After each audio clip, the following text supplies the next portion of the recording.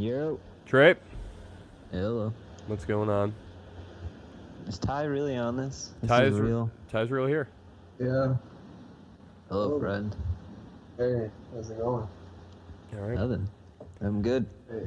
Happy birthday. Yeah, thank you. Yeah, you're welcome. How was it? It was good. I went to lunch with my family, came home, did cake and whatnot, and then I watched the Yankees win and Gordon Hayward break his leg. So, a little mixed bag at the end. Did Gordon Hayward break his leg? Wait, you didn't see that? No, man. I just walked in a few minutes ago. I've been like doing this straight since. Oh my God. Yeah, it's a compound. Is it compound or ankle fracture, something like that. Oh my God, this league just doesn't stop. Wait, is it compound or compact when the bone sticks out? Yes. What's that? What's that? I think that's I think that's a compound. Oh man, he got Travis Weird. Yeah, he got Paul George. Oh fuck, man, that sucks.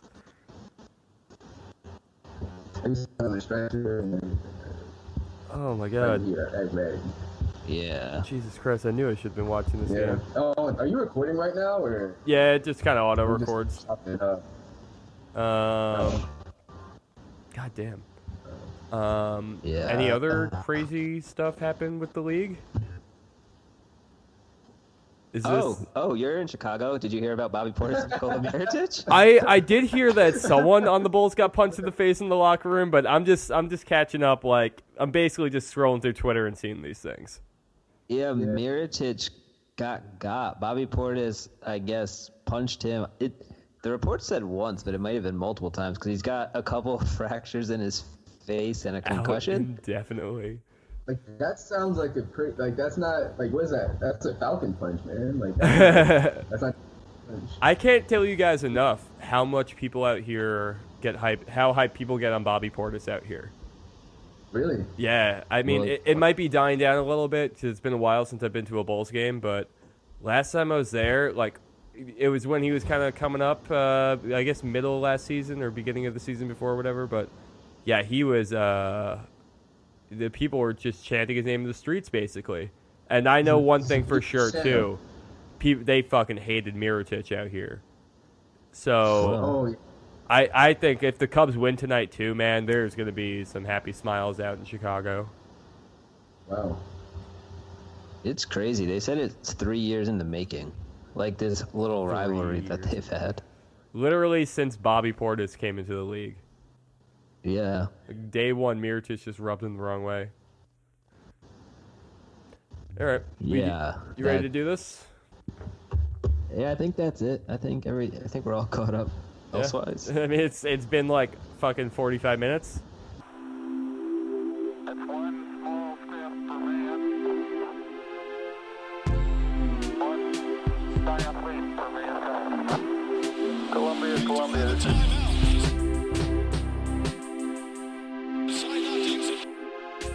Houston, AOS, over.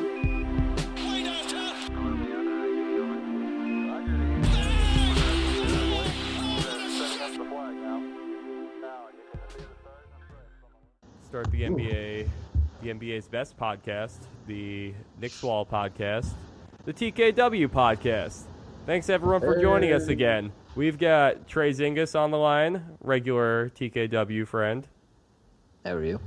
And we've got TKW writer and also friend, Ty Jordan, joining us as well. What's up, Ty? Hey, what's up? It's Ty Jordan, a.k.a. Definitely Not Ty on Twitter, a.k.a. Whatever. Yeah. Yeah, I guess that's all the nicknames. He's just Ty Jordan or Definitely Not Ty on Twitter.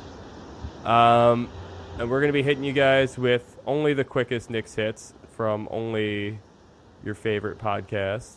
Why don't we start off with some breaking news from today? We had some comments come out from Shaquille O'Neal. Yeah, you want me to read those? Yeah, you can read them. Tell us your thoughts, your reactions, whatever you want. I mean, it's Shaq. It's Shaq and Phil, right? You want me to read it like Shaquille O'Neal, like just the weird rhythm he has going on. You got it in front of you? No, okay. Yeah. What do we got? I think Phil went wrong in believing the mindset of these players would believe in him and his system for the triangle, said O'Neal, who won 3 titles with Jackson in Los Angeles. I said many times the triangle worked. Guys have always tried to debate it as, of course it worked with Shaq and Kobe and Mike and Scotty, but Carmelo got Porzingis and some role players. I think if they would have bought into the system, it would have been much different. But they never bought into the system. Didn't he? What? He said something with millennials, right? There was a quote. Yeah, he said so. There was a quote in there. It said, I think he said that Phil was naive to think that millennials would be willing to adapt to the selfless triangle. Yeah, that was another quote. What? So I got this from. Shaq's not even a boomer. Like, he's Gen X. He shouldn't even have this kind of resentment. I don't know. Like, I think it's, I don't know. I mean, yeah, he's going to say, like, you never played in the league, and we always have that argument. But I think it's just, I mean, it's just a different league than it was back then. And just, things just don't, and they're not the same guys. Like a 21-year-old, 22-year-old Porzingis, he's not even that. He's still 21, right? I think he's 22. Yeah, did he? He's 22? Was his birthday over the summer?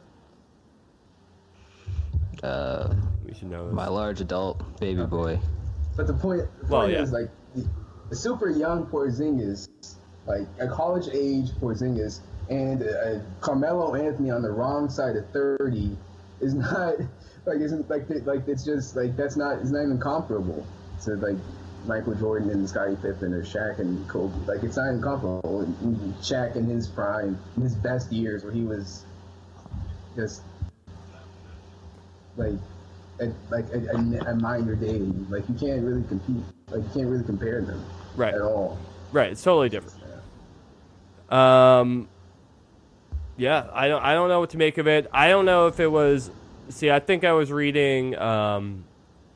I probably wasn't getting the full quote out of it all, but my kind of thing was, the way I read it was that Shaq was kind of blaming the reason why Porzingis and the team wasn't able to function in that system because they were millennials, and that the system was just like, it was just based around this ideology. Oh my God, I can't talk today.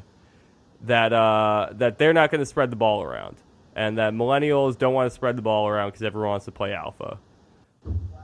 I'm just disappointed in Shaq for that alone.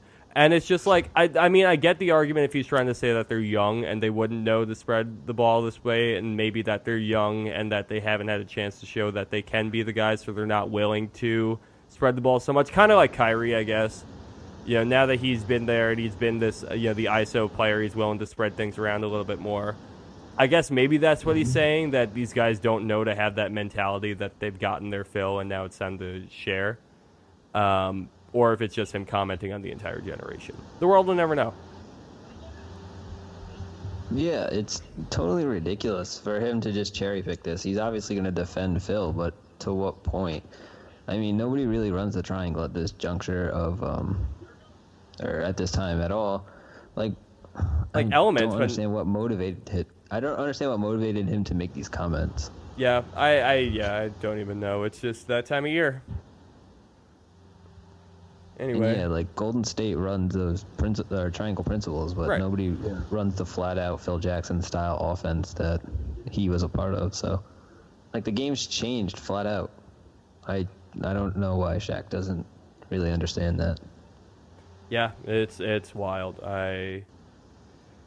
Anyway, I don't know. Should we focus more on the Knicks here? Yeah. Let's stay away from the retired and let's look towards the present. We've got a game coming up on Thursday. First game of basketball that will be a real basketball in a long time for our New York Knicks. Been a lot of roster change. Most notably, Carmelo Anthony will be playing against us in this game. So, who's guarding Melo? How are they going to do? Whoever it is going to be awful. I mean, the Knicks don't have any plus defenders. Well, do you think it's going to be? whatsoever. Are they going to stick like Porzingis on him right away? Like probably to start, but is he going to cover him for most of the game? Is it going to be Lance Thomas? Do you think Courtney Lee will get some of that assignment? Even though Courtney Lee will probably get brutalized, but you know. Well, I guess it's probably going to be Porzingis because Hornacek's going to start a traditional center. He's not going to put KP at the 5.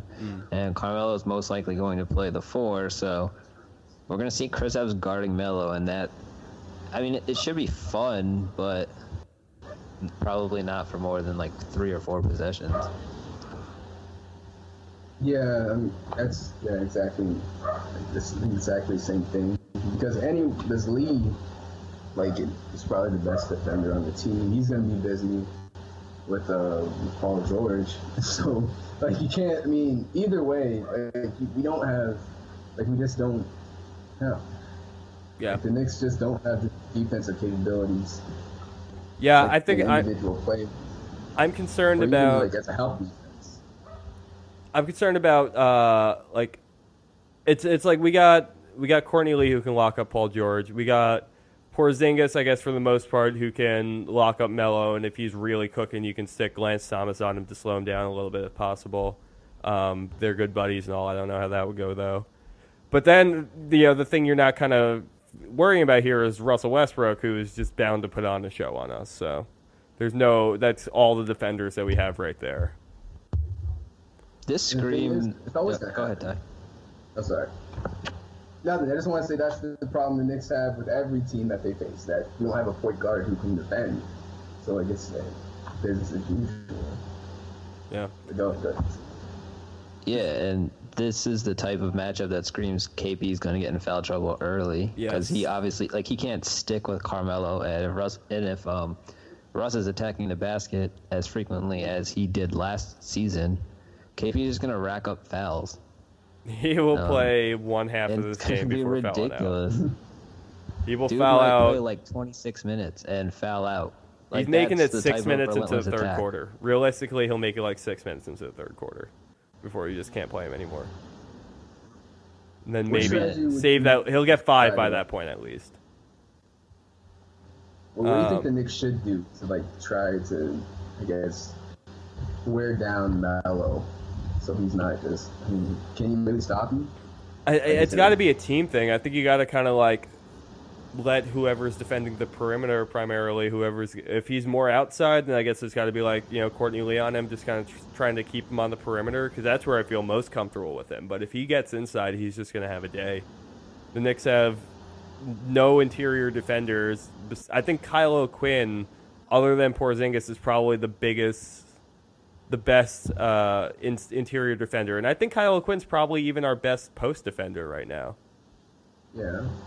It stinks that we're thinking about how Joakim Noah can come back and affect the defense. Yeah. Like we're at that point. Oh, man. So, all right, we're talking about KP on defense guarding up Melo, but what kind of a breakout do you think he's really going to have this year altogether? Is he coming out more on the defensive end even further? Is he going to become a more well-rounded offensive player? What should we expect to see? We should definitely be able to expect both. He should definitely take strides on both ends of the court. You do worry that the players that he's surrounded with on the defensive end are going to force him to protect the rim, which is going to be an issue because he'll rack up fouls, like I said earlier. But if he's playing further away from the basket on offense, it's going to be better for his game. He strives on the face-up, crossover, dribble, and whether he's going around dudes that are larger than him, or if he's simply shooting over the dudes that are just shorter than him but still skinny, he really succeeds that way. And you just kind of hope that dudes like Session, Baker, Ntilikina get him in his spots. Yeah, I'm really, mainly I think we should see just more of the offense going through Porzingis, since it's clear now that he's going to be the leader of the team. Even though we do have Tim Hardaway, who had a pretty decent preseason. Porzingis not too much, but still, like, he's like, it's, I like it's been said, he's the man. It's his team. I think we're gonna look for him, see him more like close to the basket. I'm really hoping that's what he's been doing, bulking up all summer. Ty, you said Tim Hardaway's been looking pretty good in preseason. What's standing out to you? Well, like I'm looking at his basketball, Will GM, well, even just looking at the games, he was on fire from 3 at points. Like, even though he lost all 5 games, so he might not be, that's the only one of the few silver linings. But yeah, he was on fire for 3. Like, his 3-point percentage for the preseason was 43%, and just his field goal percentage was, he was shooting over 500. And yeah, it's preseason. We played the Nets twice, but still, that always feels great to see. And that's always like that's really awesome because he got overpaid, almost averaged 18 points, and we're gonna need that. So really, the shooting the entire preseason, I was fairly happy with. I guess that's the big thing, yeah. He was borderline 50, 40, 90, I believe. I think he just missed it with free throws. I think his free throw was on 90. Yep, 83%. So yeah, if he stays super, I mean, you don't really expect 50, 40, 90 from him for a whole season. But, yeah, so as long as he can stay efficient, that's good enough for us. Yeah. I know we haven't seen much from Frank throughout the preseason, but there's a very interesting point guard situation going on in New York right now. I'm not going to even say bad because I do believe in Frank, and I do think that he could be the best player to come out of that lottery, arguably the best player to come out of that lottery. That's a lofty goal. But with what he's got to go up against going into the season, starting off, at what point do you think he starts to show some strides? Well, I think you said it yourself, but just how you described the situation is interesting. You described it like you're coming home from a bad date, and you're like, wow, well, she was interesting. You got Ramon Sessions and Jarrett Jack. Jarrett Jack is playing like he plays like an old man. Like he really shouldn't be. Like he plays like he shouldn't be averaging more than 5 to 8 minutes a game. Like it's just bad. Ramon Sessions I just don't like him. And I think he needs those reps against starters. So I think it's not too long. If he doesn't start Monday, I'd say give it 10 games at the most. You think that early he should be starting? Yeah, I really do. Because why not? Unless he's still nursing the injury. My concern with that whole thing is I'm at the point where I just know that this season's going to be lost anyway. So I would rather not burn Frank out from the start. I'd rather burn out Ramon Sessions or Jarrett Jack or even Ron Baker or something like that. I would much is Trey Burke playing in Westchester now? He didn't make the I don't think they signed him. Yeah, so I don't think they signed him, but they have his rights. Okay. So yeah, I would rather burn out any of those guys before I burn Frank out. I think I would want to give him a couple of games just to gel. I mean, this is basically all just speculating because we really have seen so little of him playing. But I don't know, Trey, how do you feel about that? Yeah, like Ty said, I think he should kind of assume the starting position probably no less than a month into the season.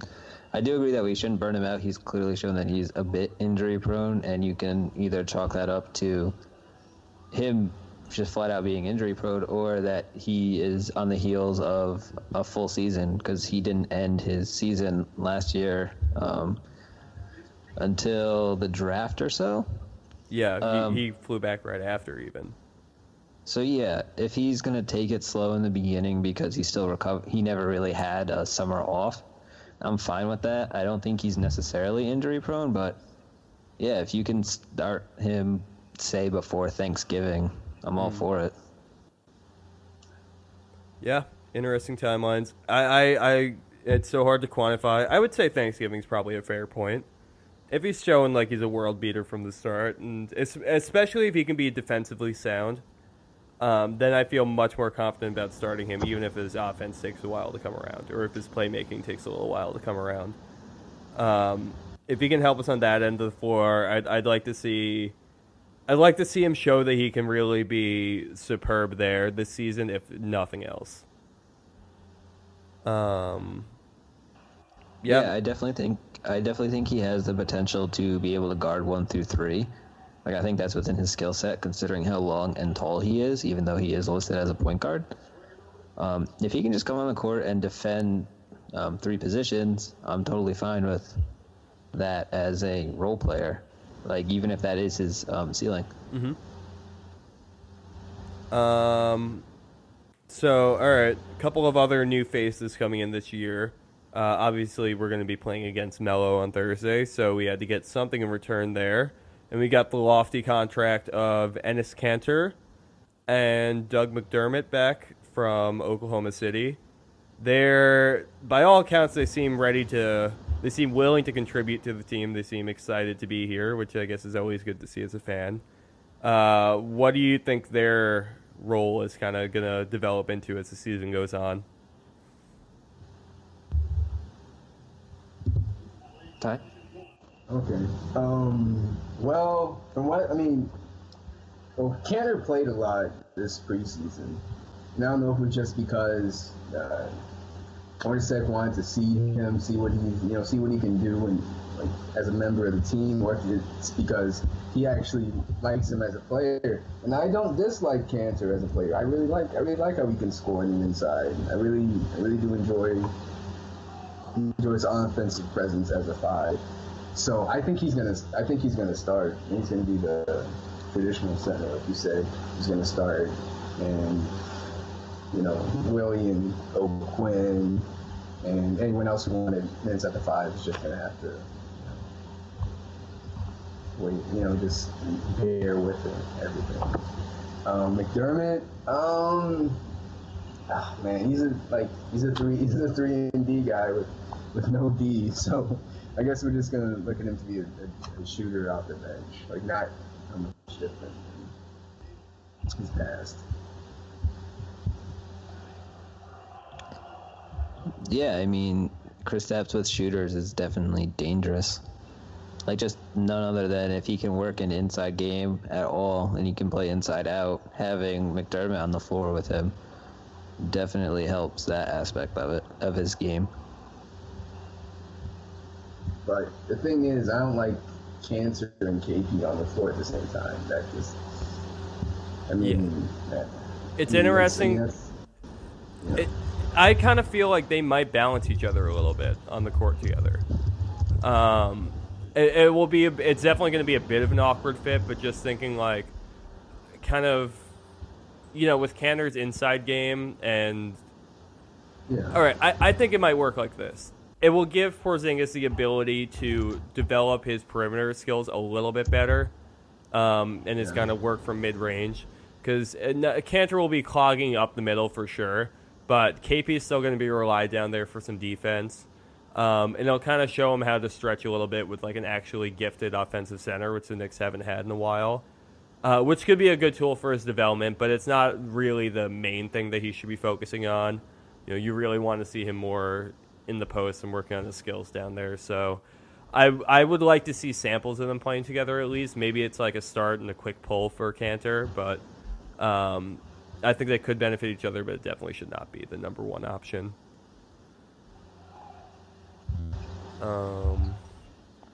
Yeah. It's so crazy that he's perhaps their second best player. Perhaps. Like, it's him or Tim Hardaway Jr. It's a strong perhaps. I would say he's definitely got as good of a shot as anybody on the roster, but if he shows that like what he did in Oklahoma City only really was going to work there and only really work in that role, then I think that people will be quick to give up on him, especially since he's being paid so much money. That's kind of just what Knicks fans know to do at this point. Give up on players making a lot of money.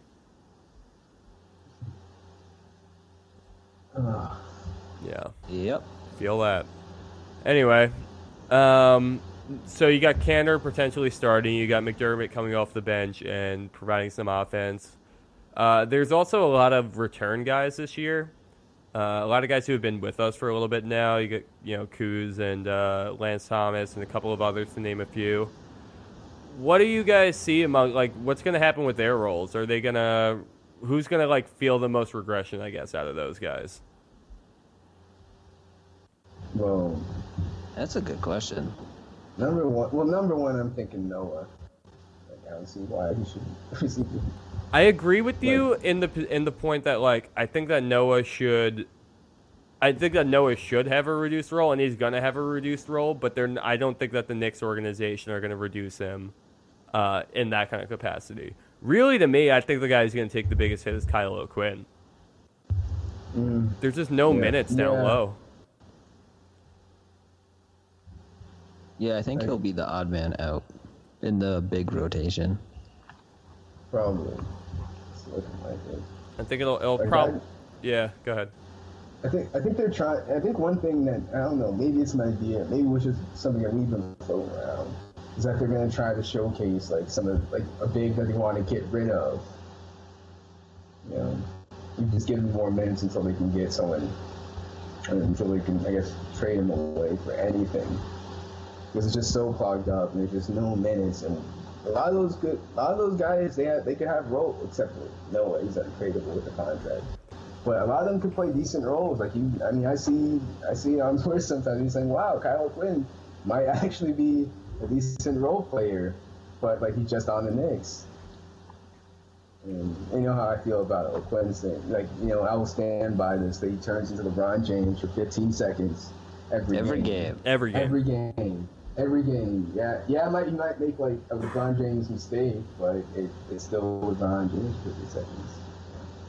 But I think I think one thing that's gonna happen is something's gonna they're gonna I guess alleviate the log jam by showcasing somebody someday who's gonna.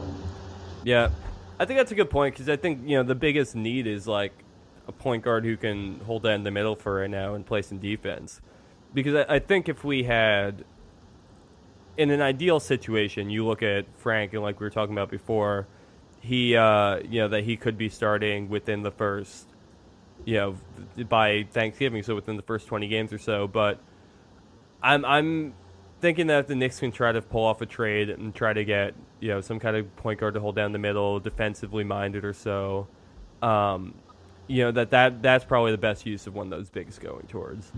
And it just depends on how good you want that point guard to be right now. Do you end up moving O'Quinn? You end up trying. You can't move Noah, but you end up trying to move Billy in that case. How much market would there be for Cantor or something like that?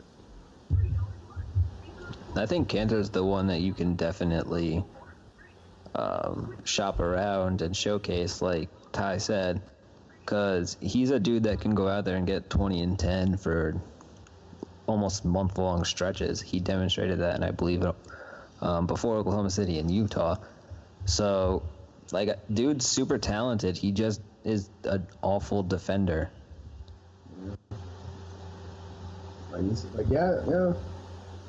Yeah. So he could, just coming off the bench too.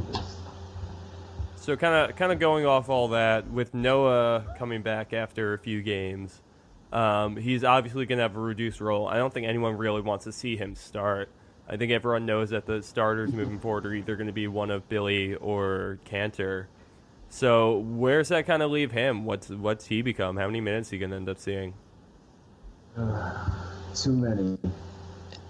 I hope he sees all 48 from the bench. That's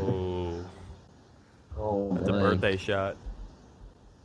It's just, he can be good. The Knicks just have too many other pieces I would rather than play over him. There's definitely a chance where he's a scrappy defender who gets the crowd behind him, but you don't want him playing long stretches of minutes for your basketball team in 2017 after all these injuries. Right. He's just not worth it. Right. He can't play long stretches like that. I think he's starting to realize. He's got to realize that at this point too, right? Like that he just can't. He can't log starters, not even just like minutes, but just the amount of like stretches, the amount of shifts, the length of shifts that they have on the court. It's got. I think scrappy defensive spot minutes. I think there could be an actual real role for him in this team for him. He's he's just a big weight on the team until they figure out what they want to stretch his contract, package him with somebody else to just get rid of. He's a handicap. Yeah. Realistically, like though, how long until you think they'd feel comfortable with stretching that contract? He'd have to play through this season, probably next too, I would think. Because that's what's he make, like $17.5 a year, something like that. Oh, that, dear God! I know, like that's so much to stretch, and then that's just putting Noah on your books for like 4 more years. That it's just, God damn it! I have no such idea a bad how it contract works against the cap. Oh yeah, without a doubt. There's still a couple from that. Is that only last summer? Wow, that's only last summer. There's a couple from last summer that are just awful, and unfortunately, the Knicks have one of them. It was literally not this summer, the summer before. Like, that's insane to me. I feel like Noah has been... You know why? It's because Noah's been like... we haven't seen a period where there's not a bad Knicks contract on the books in... God damn it. It's got it. I couldn't even tell you how long. Like, a bad Knicks contract? Yeah, like how long has it been since we haven't had a bad Knicks contract? Right before Amari signed, I would guess. We still had Eddie Curry on the books. Okay, so then before that was probably Jerome James. Yeah, the Isaiah Thomas era is just right off the bat. We got to skip all the way to like 2003. Dude, it's like really pitiful that there's been one like god-awful, unmovable contract on the books for years now. I would say, I guess the only time that... When Amari officially left, 2015 in February? I think it was... I want to say so. So was it that short 4-month period before Noah got signed? Or no, that was a year. Because that was a year. So I guess the Knicks truly had a year off, but even at that point, Melo's contract was starting to look not great either. And I think Bargnani was still there. Fuck me. Was Barg still there? Yeah, I think Ty said that earlier. Yeah. Oh, sorry, I missed that. I'm sorry, I didn't want to bring it up. Sorry, I just missed you. God damn. No, it's all right. Yeah. It's all right, Ty. It extends our streak of bringing up Bargnani on like 18 straight podcasts now. I wish I didn't. I tried to block it out. I was hoping you didn't. No, it's outrageous. Like I never honestly sat down and thought about this until now, but yeah, I wonder how it stacks up against other teams. This is just incredible. You know what's crazy?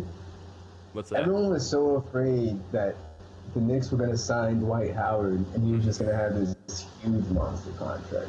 Would you rather? Right now he's. We're doing this. Do you still think it's as bad looking? I would. It was a 3 years. I honestly, well, when we were going to sign Dwight, was that 2014? No, I think it was like just last year. Oh, before his most recent contract? I mean, like this one, they just... Yeah. I think I would still rather have Dwight Howard on his current contract than Joakim Noah on his current contract. Without a doubt. Yeah. Because it's still a bigger cap hit, but it's just so much more production. 1 year. Yeah.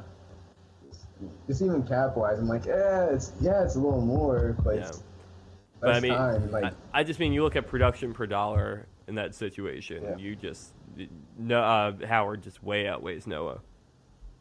Oh. The other thing I think the thing that we're not really thinking about is Dwight is such a bad locker room dude, and I haven't heard much or if any negative locker room talk about Joakim Noah. Or if it's just so far under wraps at this point that we don't know about it. like that might be something we find out after Noah is gone, but yeah, teammates hate Dwight. It's so weird. It's like not his public persona at all. You think he would know how to treat, I guess, his teammates a little better. Yeah, I have no idea what it is. It's very bizarre. It is. All right, so we kind of teased on this a second ago, but we kind of talked about who might be the movable. But what do you guys think is like the Knicks' biggest asset right now, outside of draft picks? Like obviously their pick this year is probably their most valuable piece to move, but outside of that, And I guess Kristaps, obviously. yeah, and Kristaps. So I guess outside of those two are really the only two untouchable things. What else is really most tradable? And can you see them moving it? Well, Damn, is this Enes Kanter again? It might. I mean, If that's the case, then Well- hell yeah. I think Willie is the most attractive to people, like from the outside, and like after seeing how little the Knicks got in that Melo trade, they might try to entice them with some I don't know, with some crap for the crap deal. Like, oh man, I see you got logjam with your centers over there, and like seeing how little time Willie's getting, and like I mean, you could just at least try and persuade the Knicks front office out of Willie, and because I mean he's a nice young guy. Yeah, I mean, he's got a lot of value to a lot of teams. That's why I kind of wonder, like, right now, whose value is higher, if it's his or if it's Ntilikina's.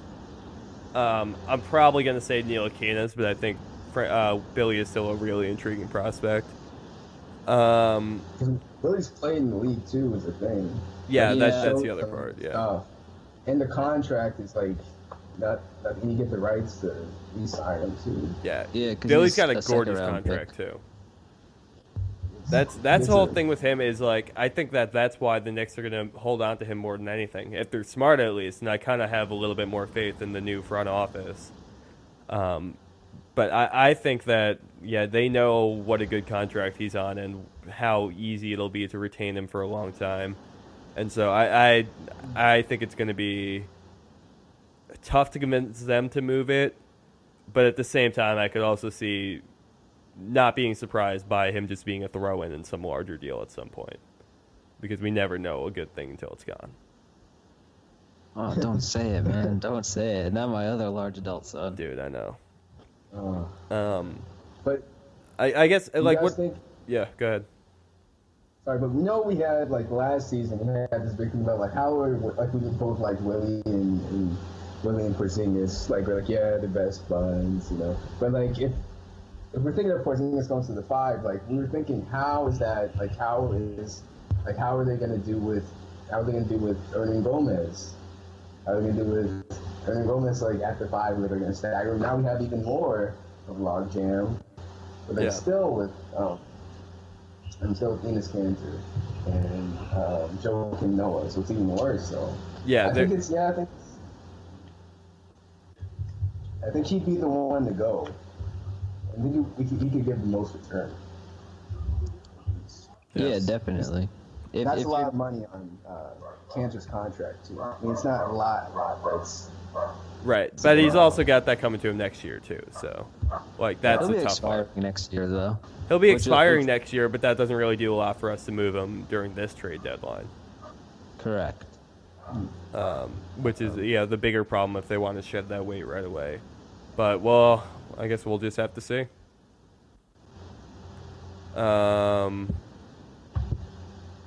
What about like Courtney Lee or some of the bench guys? How likely do you think you see those guys going? Is like Courtney Lee more demanding a trade, or is the Knicks looking to move him?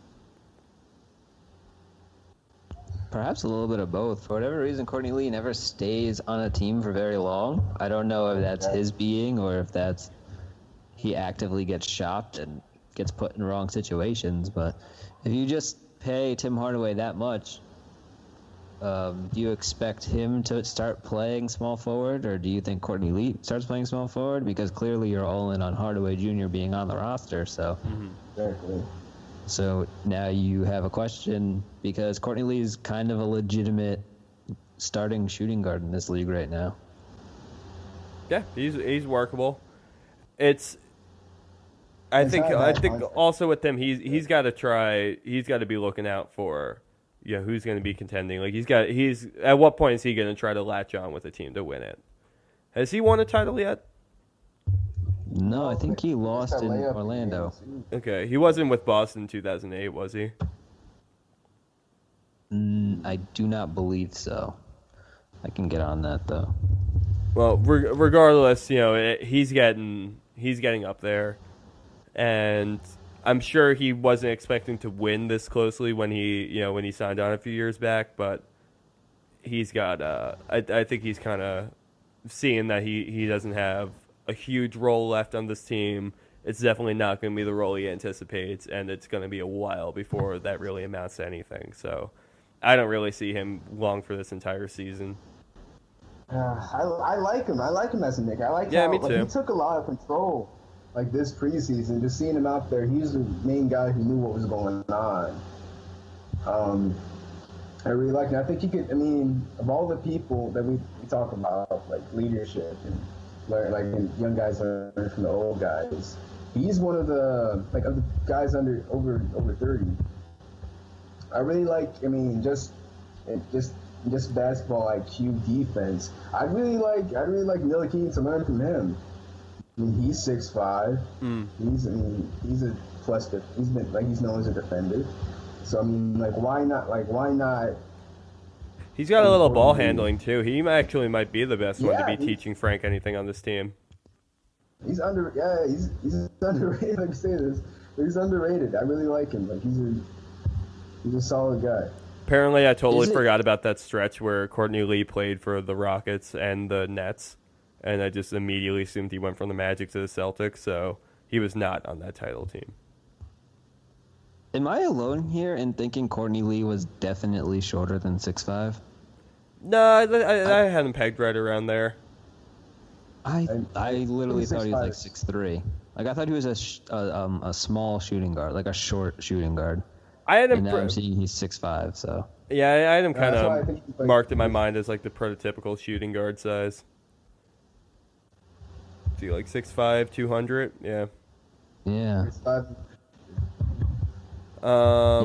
I really thought he was like 6'2", 6'3". I don't know why I thought that. Yeah. That's all right. Apparently, Draymond Green is, 6'7".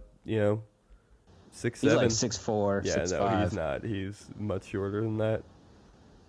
He got all of the inches that Kevin Durant did not list. Because Kevin Durant put that he's 6'9", and he's not. He's not. He's 6'11", 7 foot. He is definitely a genuine 7-footer. That is wild. He's the only dude that claims to be shorter than he is. I don't know what it is. He said it was just something like he didn't want to he didn't want to be grouped in as something like that when he was coming into the league. Like I guess it was a little different back then. Like if you said you were 7 foot, you were automatically just assumed to play center around 2007. And the weird part about that is his rookie year he actually played shooting guard. Yeah. Because didn't Garnett do the same thing? He had like a 6'11". He listed 6'11" because he didn't want to be 7 foot. Yeah, he's actually 7 feet tall. He was like the originator of this. Yeah. Maybe it's a Kevin thing. I wonder how tall Kevin Love actually is. He'll be the third of the case study here. Is Kevin Durant everything that Jared Jeffries ever hoped he could be? Oh, this got dark. Yeah.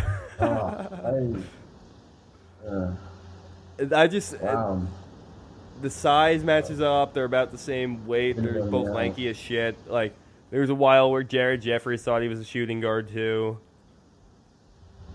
I don't know. Let's see a lot of what could have been. Speaking of what could have been, Shane Larkin just pulled up in transition from 3, and totally forgot 1, he was a Celtic, and 2, he was still in the league. Welcome back, Shane Larkin. Yeah. Oh yeah. He just came back from where is he? Yeah, I just had a thought like, who the fuck are their Nets playing right now? Yeah, no, he's on Boston. Look at that. Oh, he was at the jersey reveal. Remember they sent him? Yeah, for the jersey yeah. reveal? Oh That's right. man, That's still hilarious. All right, you guys about ready to wrap this thing up? Got a couple more for you. Yeah, What's the? Let's get a little abstract here. I want to know what you guys think the key is to this team taking the next step, moving forward. It's a big thing that's got to give.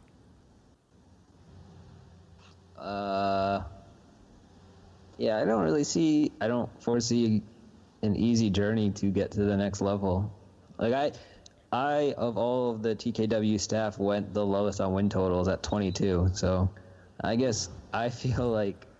So what do you think the next level is for them? 8 seed? Like, is that the next level, or is it just being? Well, in your personal opinion, okay, you have them at 22 wins. What is this team, from what this team pegs you as now, what's the next thing that they would have to do?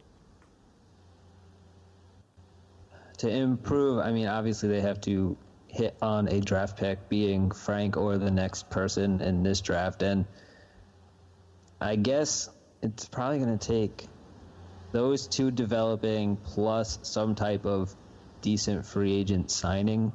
Not even like a high-tier guy, not a Chris Paul or Steph Curry or I don't know why I just lumped those two in the same category.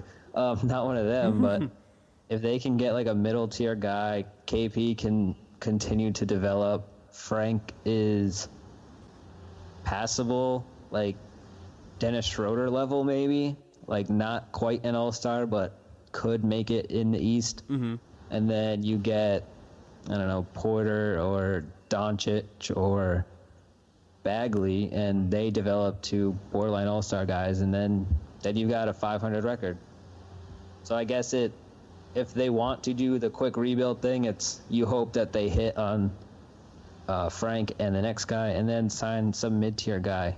I'm not sure exactly who free agents are going to be next year, but I guess that's the quick rebuild, the quick fix or so. As for me, next step, well, I mean, if we're calling this the bottom, because it sure does feel like it, I'd say, like, shaving off, like, getting rid of, just waiting out these bad contracts. It's like keep on coming up through, like, drafting through the draft, and maybe the next step is having is a team that has more good contracts, more, I guess, more less Joakim Noah, Enes Kanter type of deals, and it actually has sought after players. That's what I'm trying to say. Yeah. No, I got you. It sounds like.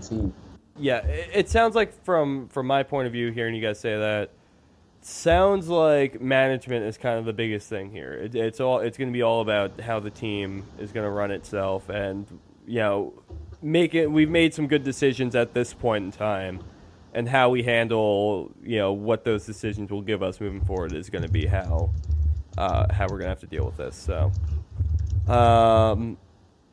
I guess on that note, how confident do you guys feel in what management's going to be doing this season and afterwards? Like on a scale of 1 to 10? Yeah, that works. 5? Give me 1 to 10.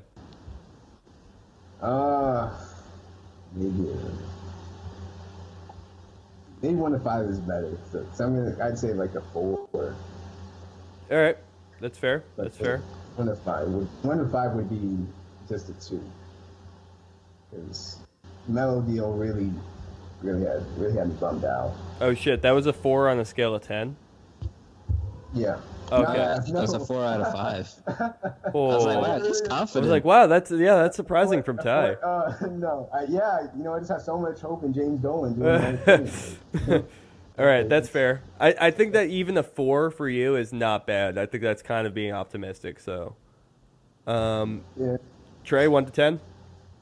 I was actually going to go higher than the 4. I was above 5, like a 6.5 or so. Yeah. Because Scott had a really good reputation in the very short stint he had in Sacramento, and when he was signed there, or when the Knicks signed him out of Sacramento, people were saying, non-Knicks people were saying that, oh, that's like a really good signing, whatever. And I think he handled the Melo situation fine from the perspective of he placated to the player, and I think players have more power than they've ever had in the NBA. Right. So I like that, and I think it kind of makes the Knicks a desirable destination. So I am a little bit confident that he's doing what's right, and Clarence Gaines is still on staff as far as I'm concerned, or as far as I know for scouting. And he's a dude that's picked up these European gems. So with that combination, I would go like 6.5, which I said very nice words, and then I was like, yeah, it's only a 6 or a 6.5. So it's good, but not great. Well, you know what? I'm hopping like right along with that. Honestly, that's pretty much where I would pigeonhole myself to. I think wearily hopeful is where we're sitting. Like, I don't think these are the guys who can drive us to a championship, but I'm skeptically optimistic that they can get us to a point where, you know, we can maybe outgrow them at least and move up into the next, you know, with the next leader who might actually be able to make the decisions that are championship worthy. I guess. That's very abstract. I wish I could like put I feel speed on that, you know, like I do feel like we keep hurting ourselves. We get our hopes mildly up. Like 6.5 isn't very high, but that's higher than we've been in quite some time. Yes, it is. Yes, it is. That is more confidence than I've ever had in Phil Jackson during his tenure, besides maybe the first, 2 months he was here, before I realized he really didn't know anything. I would say that's more faith than I've ever put in Derek Fisher as a head coach at any point. That's more faith that I've ever put in, obviously, Kurt Rambis as a coach. And that's another thing. Yeah. So that's another thing that makes me not hopeful. Kurt Rambis still has a place. Yeah. There will always be Kurt Rambis. All right. Final thoughts here. The season's beginning. Once we get to the end of it, how far in the lottery are we going to be? Top 3. Top 3? Oh, wow. He's got to be terrible. Think are we you, gonna go? Oh, sorry. Yeah, no, go ahead, Doug. No, go. Okay. Thinking out loud, Chicago should definitely be worse. Yes. Atlanta should definitely be worse. Yes. And then it gets tricky. Yes. Because Indiana, Miles Turner is a fantastic talent, and if you take Miles Turner off that team and you take Kristaps off the Knicks, those rosters, I really don't know who's better. Then you have Orlando. Orlando is absolutely awful, but they have some intriguing pieces. And Frank Vogel's like a decent coach at least. Orlando will be worse. I feel confident in that. I would bet that they were, but I'm not 100% sold on it, I would say. And then, it's Brooklyn, who they're playing for literally nothing. They have a coach that knows what he's doing, it seems. And they just have a misfit cast of players. And I think D'Angelo Russell is probably going to take a step. I think Rondae Hollis-Jefferson can take a step. And then after that, I really don't know what they have. They have Alan Crabb. He could take a step. So they should be worse than the Knicks, but I wouldn't be surprised if they were better. Well, they're out there playing for pride. So I guess that's they got that mentality where your back's against the wall, so you're just out. Yeah, exactly. They had a good preseason, so and mostly besides that last getting slaughtered by the Wizards that last game. I think we're gonna end up with the 8th pick all over again. Oh, yeah, man, I can't do that. That sounds about right. I don't think they're going to be that bad. I don't think the record is going to be. I don't think I'm not at 22 wins where Trey is. I don't think they're going to be that bad. I think they'll be closer to 30 or 32. And I think that's good enough to get you some shit points. And yeah, I think that even the lottery balls will fall right in our favor. There'll be however many like can't miss prospects there are in this coming draft. It'll be whatever that number is +1, and that's our draft position.